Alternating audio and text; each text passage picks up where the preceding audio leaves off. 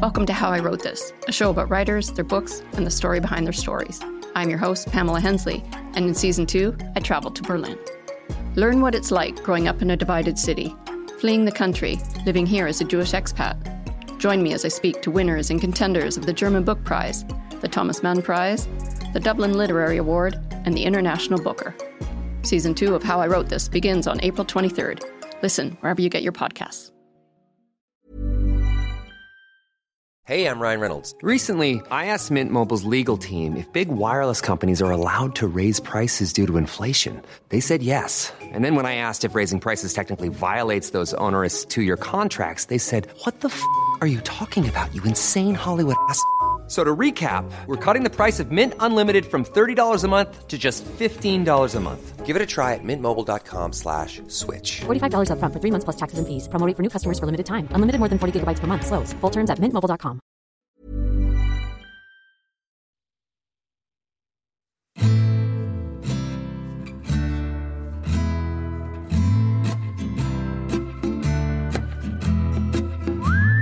Montreal, 1975. David Cronenberg stood in the office of Michael Spencer, Executive Director of the Canadian Film Development Corporation. On the eve of the release of David's first feature, The Parasite Murders, Robert Fulford, editor of Saturday Night Magazine, published a scathing review of the film. But it didn't stop there. In his article titled, "You Should Know How Bad This Film Is, After All, You Paid For It," Fulford called into question the utility of an organization like the CFTC. It wasn't just a bad review. It was an attack on the Canadian film industry's funding model. An attack in the crib, as the industry was still in its infancy. Michael Spencer was not only the executive director of the CFTC, but he was one of its architects. A British expat, Spencer had come to Canada as a tourist in 1939, but soon had become stranded, as all passage across the Atlantic was cancelled at the outbreak of the Second World War. In one of those bizarre twists of fate, Spencer heard that John Grierson, a Scotsman, was at the time in Ottawa setting up a new National Film Board of Canada. He made the journey to Ottawa and secured work as an editor and cameraman, and he remained at the NFB into the 1960s. He was on the committee that proposed the creation of the CFTC in 1967. Its continued existence mattered to him, and he believed in its mission to create a viable Canadian film industry. What Fulford had printed in Saturday Night troubled him. It cast an unwanted spotlight on the activities of the Crown Corporation. It was already controversial among many that any sorts of arts funding should come from the public purse. The last thing that Michael Spencer needed was an overzealous member of the official opposition taking this on as their cause. How bad is it, really? David asked. Well, it's not good, old chap, that's for certain. I'd expect a little more difficulty the next time you should seek public funds for a similar project. More difficulty? Jesus, Michael, it took us years to wrestle money out of you guys. How could you possibly make it more difficult? David, you have to appreciate the circumstances. Saturday Night Magazine just held your film as Exhibit A in a case to defund our organization. How can we then turn around and give you more money to make another horror film? We certainly can't do so now. Come on, only 100 people read Saturday Night. Maybe so, but it's which 100 people are reading that matters.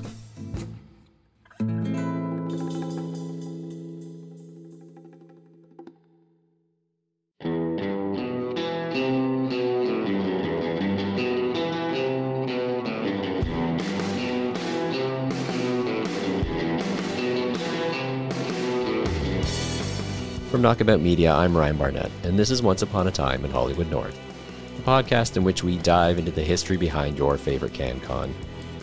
This is the third episode in our series on the filmmaker David Cronenberg. In our last episode, David had returned from the Cannes Film Festival with a fire in his belly to make movies. He teamed with Cinepix out of Montreal and shot his first feature film based on an original screenplay. That feature film would land him in hot water.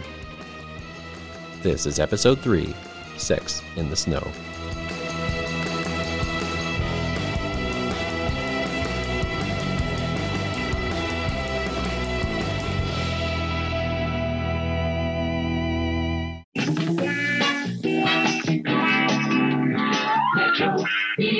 Television 11.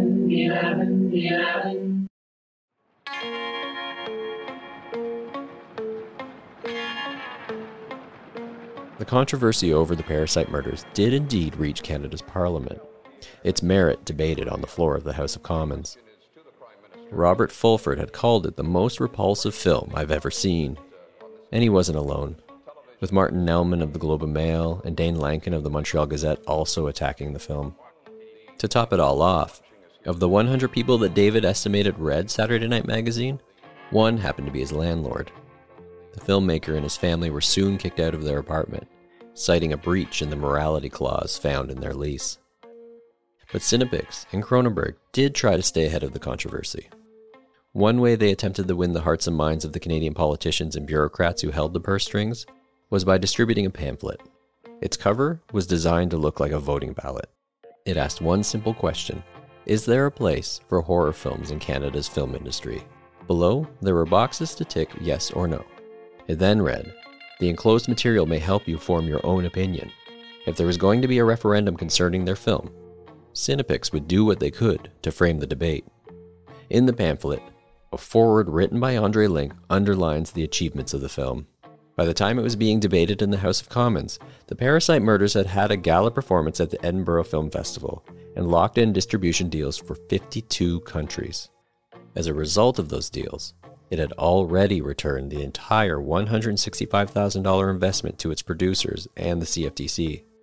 This financial success was a blow to anyone pointing fingers at those who funded the film, as a financial investment of taxpayers' money back in Cronenberg appeared to be a sound decision. It was likely also the only thing that saved Michael Spencer's neck and prevented an in-depth inquiry into the CFTC. However, it would appear as though it would be harder for filmmakers like Bob Clark and Ivan Reitman and David Cronenberg to secure funding for the types of genre films they had previously made. Films like Black Christmas and Cannibal Girls and The Parasite Murders, which, following its Canadian premiere, was retitled to Shivers. What are they? Raging demons from another world? Bloodthirsty creatures that must be killed? Or incarnations of absolute evil?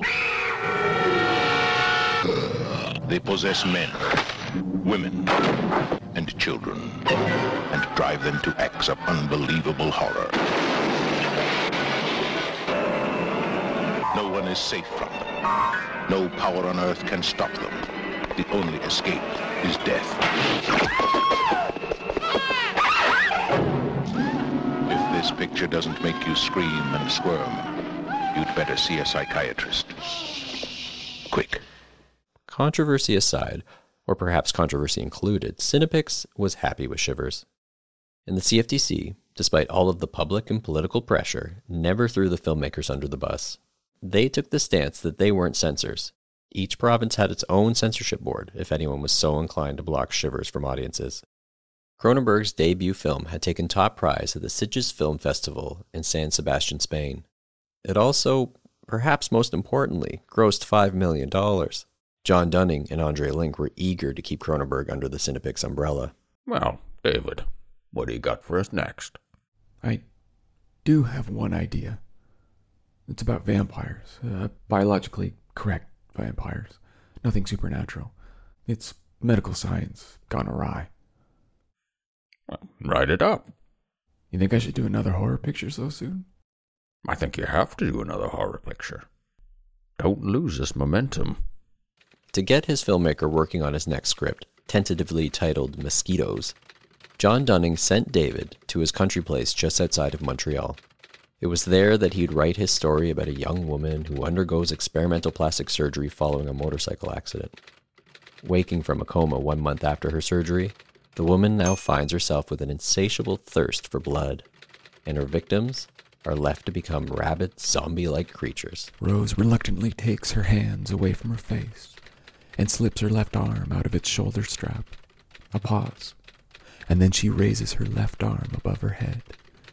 Keloid can barely suppress his surprise at what he sees. Nestled in Rose's left armpit is a fleshy, tubular lump with an opening at the upper end of it. Keloid reaches over and presses it gently with his fingertips. Does that hurt? Keloid takes a closer look at the fleshy pouch. The opening at the upper end seems to be surrounded by sphincter muscles. Keloid gently spreads the opening with his thumb. deep within the pouch, an angry pink color. Something glistening seems to be pulsating. When Keloid's head is about 1.5 feet from the organ, Rose grabs him by the hair with both hands and strains upward with her body.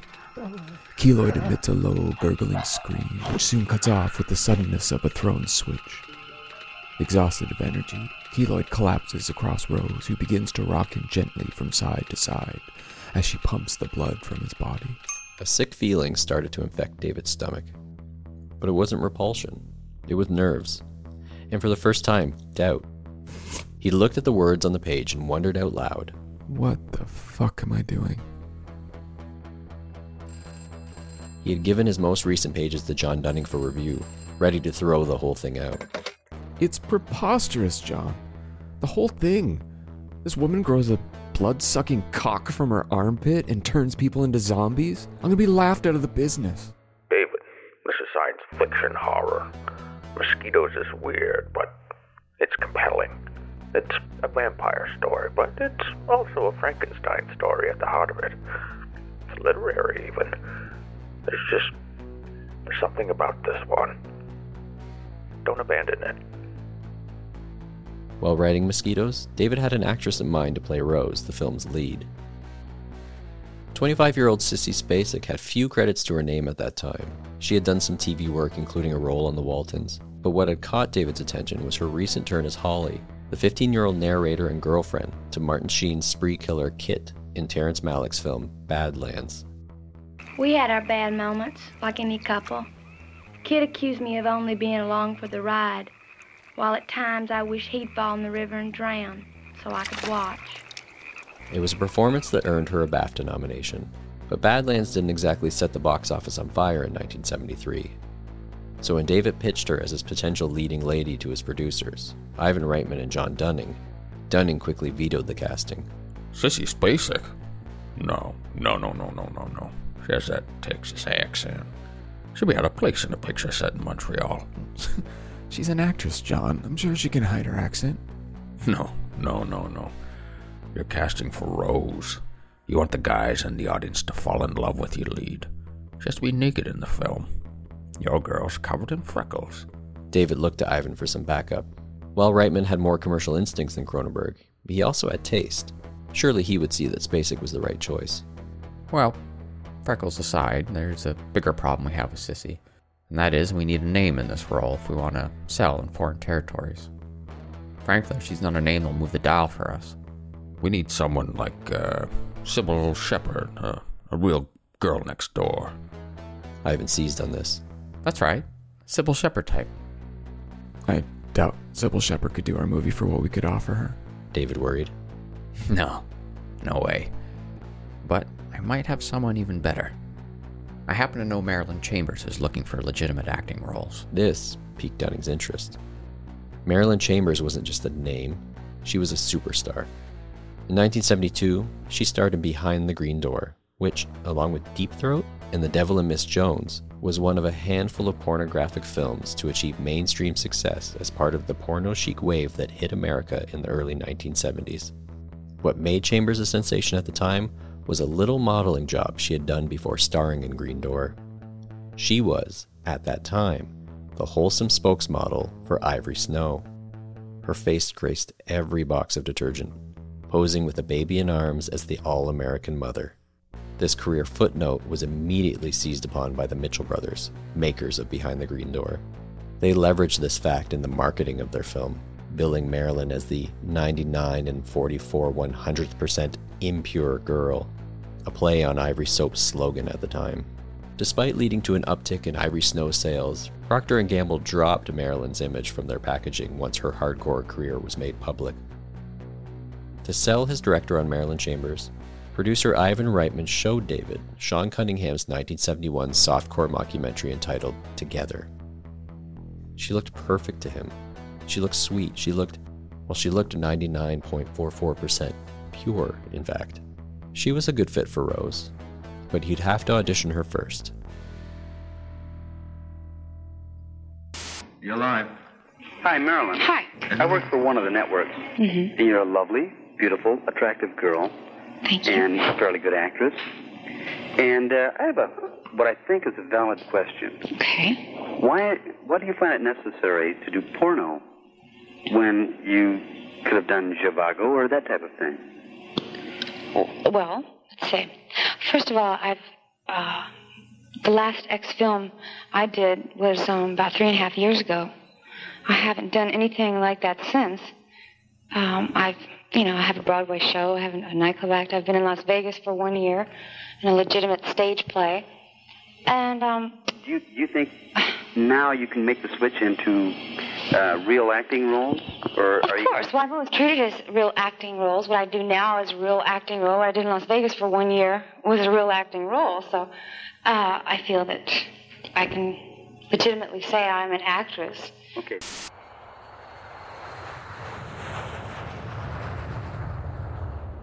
When Marilyn Chambers arrived in Montreal, Cronenberg was a little surprised by her appearance. He was expecting the fresh-faced 19-year-old he had seen in Together, the mother from the Ivory Snowbox. He knew Behind the Green Door from reputation, but he hadn't seen it. Chambers had since been headlining a show in Las Vegas, and she looked like a showgirl. She was now married to Chuck Traynor, the Svengali figure and one-time manager/husband to Linda Lovelace of Deep Throat fame. Traynor was a slippery character, the kind of guy eager to show you his gold-plated pistol. It wasn't the kind of company that David was eager to keep. Listen, Ivan later said to David, it would be good for us if you liked Marilyn for the part. Her name means something, and I can go to Cannes and sell the picture. If she's no good, fine, we'll move on. But Marilyn Chambers was a good actress. Teased hair and tweezed eyebrows aside, David could see her in the role. Moreover, he wasn't ignorant to the business of making films. If casting Marilyn Chambers helped to get his movie made, well, that was paramount. The CFTC was still stinging over the political backlash caused by Shivers, but unofficially, Cronenberg still had a fan in Michael Spencer. So, to help them get the $530,000 production budget they needed to make the picture, some creative accounting was devised. Cinepics would cross-collateralize. They would apply to the CFTC with a slate of films, one of which was Mosquitoes. The CFTC would then provide the necessary funding to make 3 pictures. But if anyone looked closely at the books, no public funding would be linked to spending on Cronenberg's film. It was a scheme that worked, up until the time that the other 2 films stalled and ultimately went unproduced, leaving little coverage for the CFTC. But nevertheless,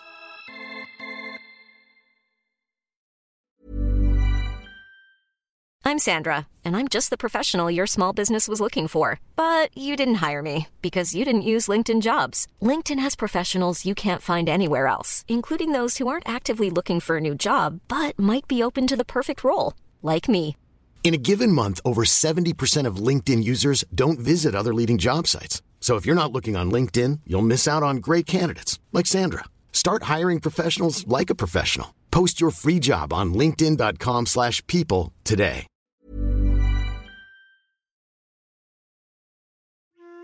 Hollywood 1976.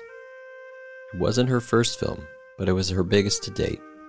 She wasn't sure about attaching herself to a horror movie. If she wanted to be taken seriously as a legitimate actress, it certainly wouldn't ensure a level of respect. To many, horror wasn't that far removed from pornography. But her husband had convinced her to audition, and she had gotten the role, and she had gotten dressed up, taken a limo to the theater that night, and now there she sat, her husband by her side, her director on her other side. The theater lights dimmed, and the projector sprang to life. And then, it dawned on her. She was nude in the film's first scene. She was in the shower. The camera followed her hands as they lathered soap on her breasts and thighs. As she sat there in the theater full of people all drinking in her naked body, the divide between pornography and horror never felt more narrow. What she didn't know at the time, what she couldn't know, was that the film that she had made, the horror movie that her husband had convinced her to audition for, would lead to her first Oscar nomination. Moreover, the film was a hit. Carrie ended 1977 having grossed $34 million against its $1.8 million production budget, and it made Sissy Spacek a household name.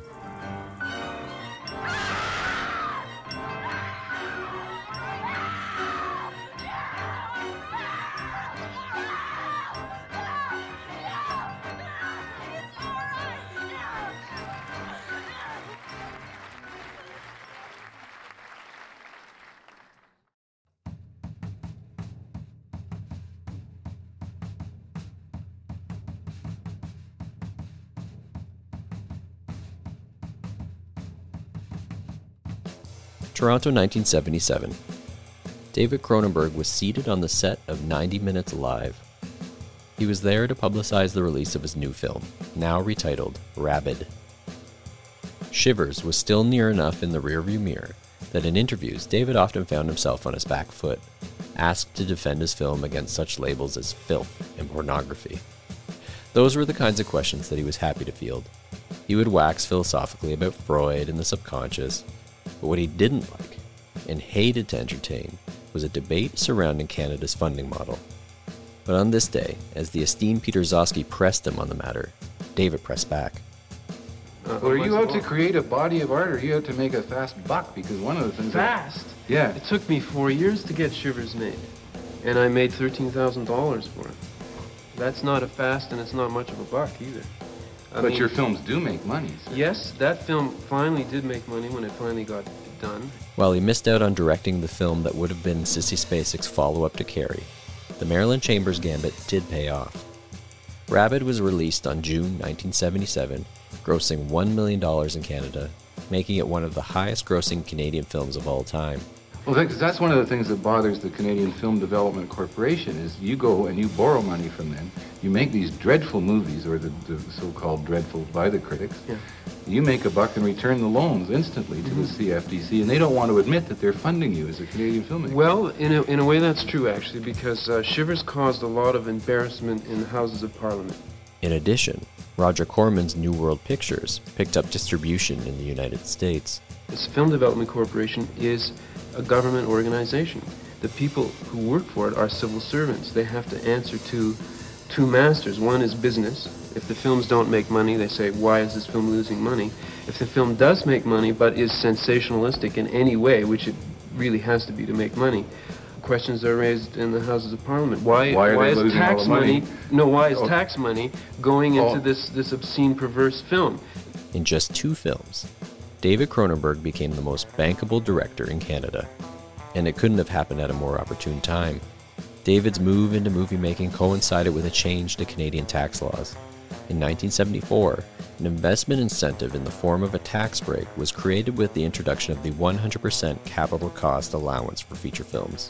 What this meant was, investors in Canadian movies could park their money in a film production and not pay taxes on that money until a profit was turned. And what was a Canadian feature exactly? Well, it had to be a minimum of 75 minutes in length, and 2/3 of the above-the-line roles had to be Canadian, and 75% of its production and post-production had to occur in Canada. This loophole in the tax code resulted in an exponential increase in Canadian film production, from its 1974 count of 3 films to a record high of 77 films produced in Canada in 1979. Moreover, it favored the kind of genre filmmaking that Cronenberg had specialized in. In 1976, the Tompkins Report, which had been issued by the Secretary of State, had concluded that a Canadian film could not turn a profit domestically. America held too much of a stranglehold on cinemas. So, Canadian filmmakers should focus on making work for international markets. What did this mean? This meant horror, nudity, and obfuscation of geographical location. While it didn't really matter whether these tax shelter films turned a profit for investors, having a profitable track record did make David an in-demand director. In this new tax shelter ecosystem, David took his first work-for-hire picture, an action movie centered around the world of car racing called Fast Company. All right, teens, queens, guys in blue jeans, this is it! The world of the drag racer, fast cars and Fast Company. Why didn't you call me ahead? You're finished. Now we're gonna run that car, and you ain't gonna stop us.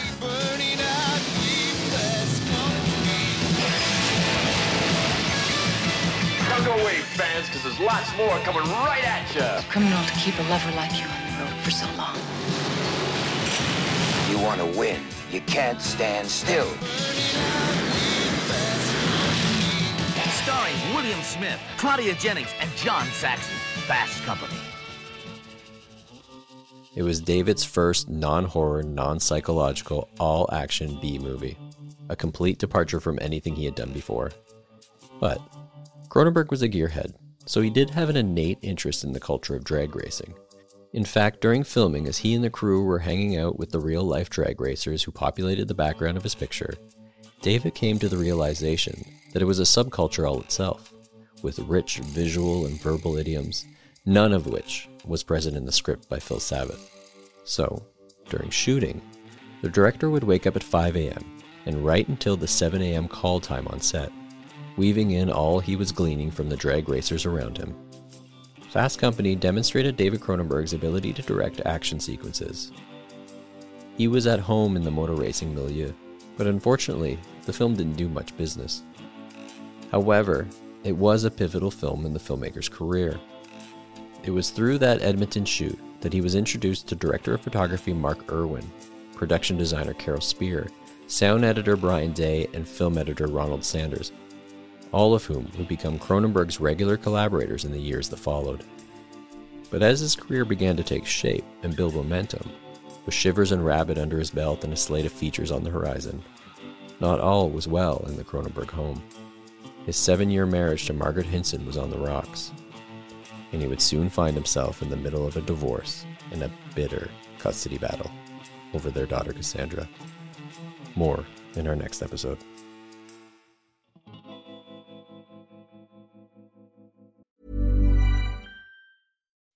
When you make decisions for your company, you look for the no-brainers. If you have a lot of mailing to do, Stamps.com is the ultimate no-brainer. Use the Stamps.com mobile app to mail everything you need to keep your business running with up to 89% off USPS and UPS. Make the same no-brainer decision as over 1 million other businesses with Stamps.com. Use code PROGRAM for a special offer. That's Stamps.com, code PROGRAM.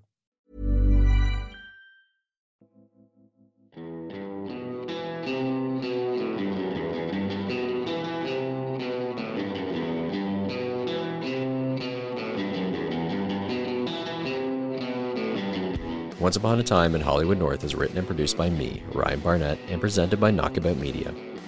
It is co-produced by Sonia Jamidi with additional voices by Matt Barnett. This was episode 3, Sex in the Snow. In our next episode, we continue our series on David Cronenberg with episode 4, Breaking Through. If you like us, follow us, rate us, leave a 5-star review on Apple Podcasts. This really helps us get noticed. And if you want to support the podcast, we've just launched a new Patreon. Find the link in the notes. You can also find us on TikTok, Twitter, Instagram, and Facebook. In researching this show, I relied heavily on 2 books, Cronenberg on Cronenberg, edited by Chris Rodley, and David Cronenberg, Interviews with Sarah Greenberg, as well as print and online interviews and DVD special features. Special archival audio comes courtesy of Retro Ontario. You can find more Canadian ephemera on their YouTube channel and Instagram. If you want more from me, you can follow me on Instagram at It's Ryan Barnett. Thanks for listening, and until next time. And now Gene's going to start with a gory new thriller called Scanners. Now, viewers of this program should know by now that I have a very low tolerance for gory movies, but I must admit that I enjoyed Scanners, even though it contains a scene where a human head explodes. A Knockabout Media original. Hold on.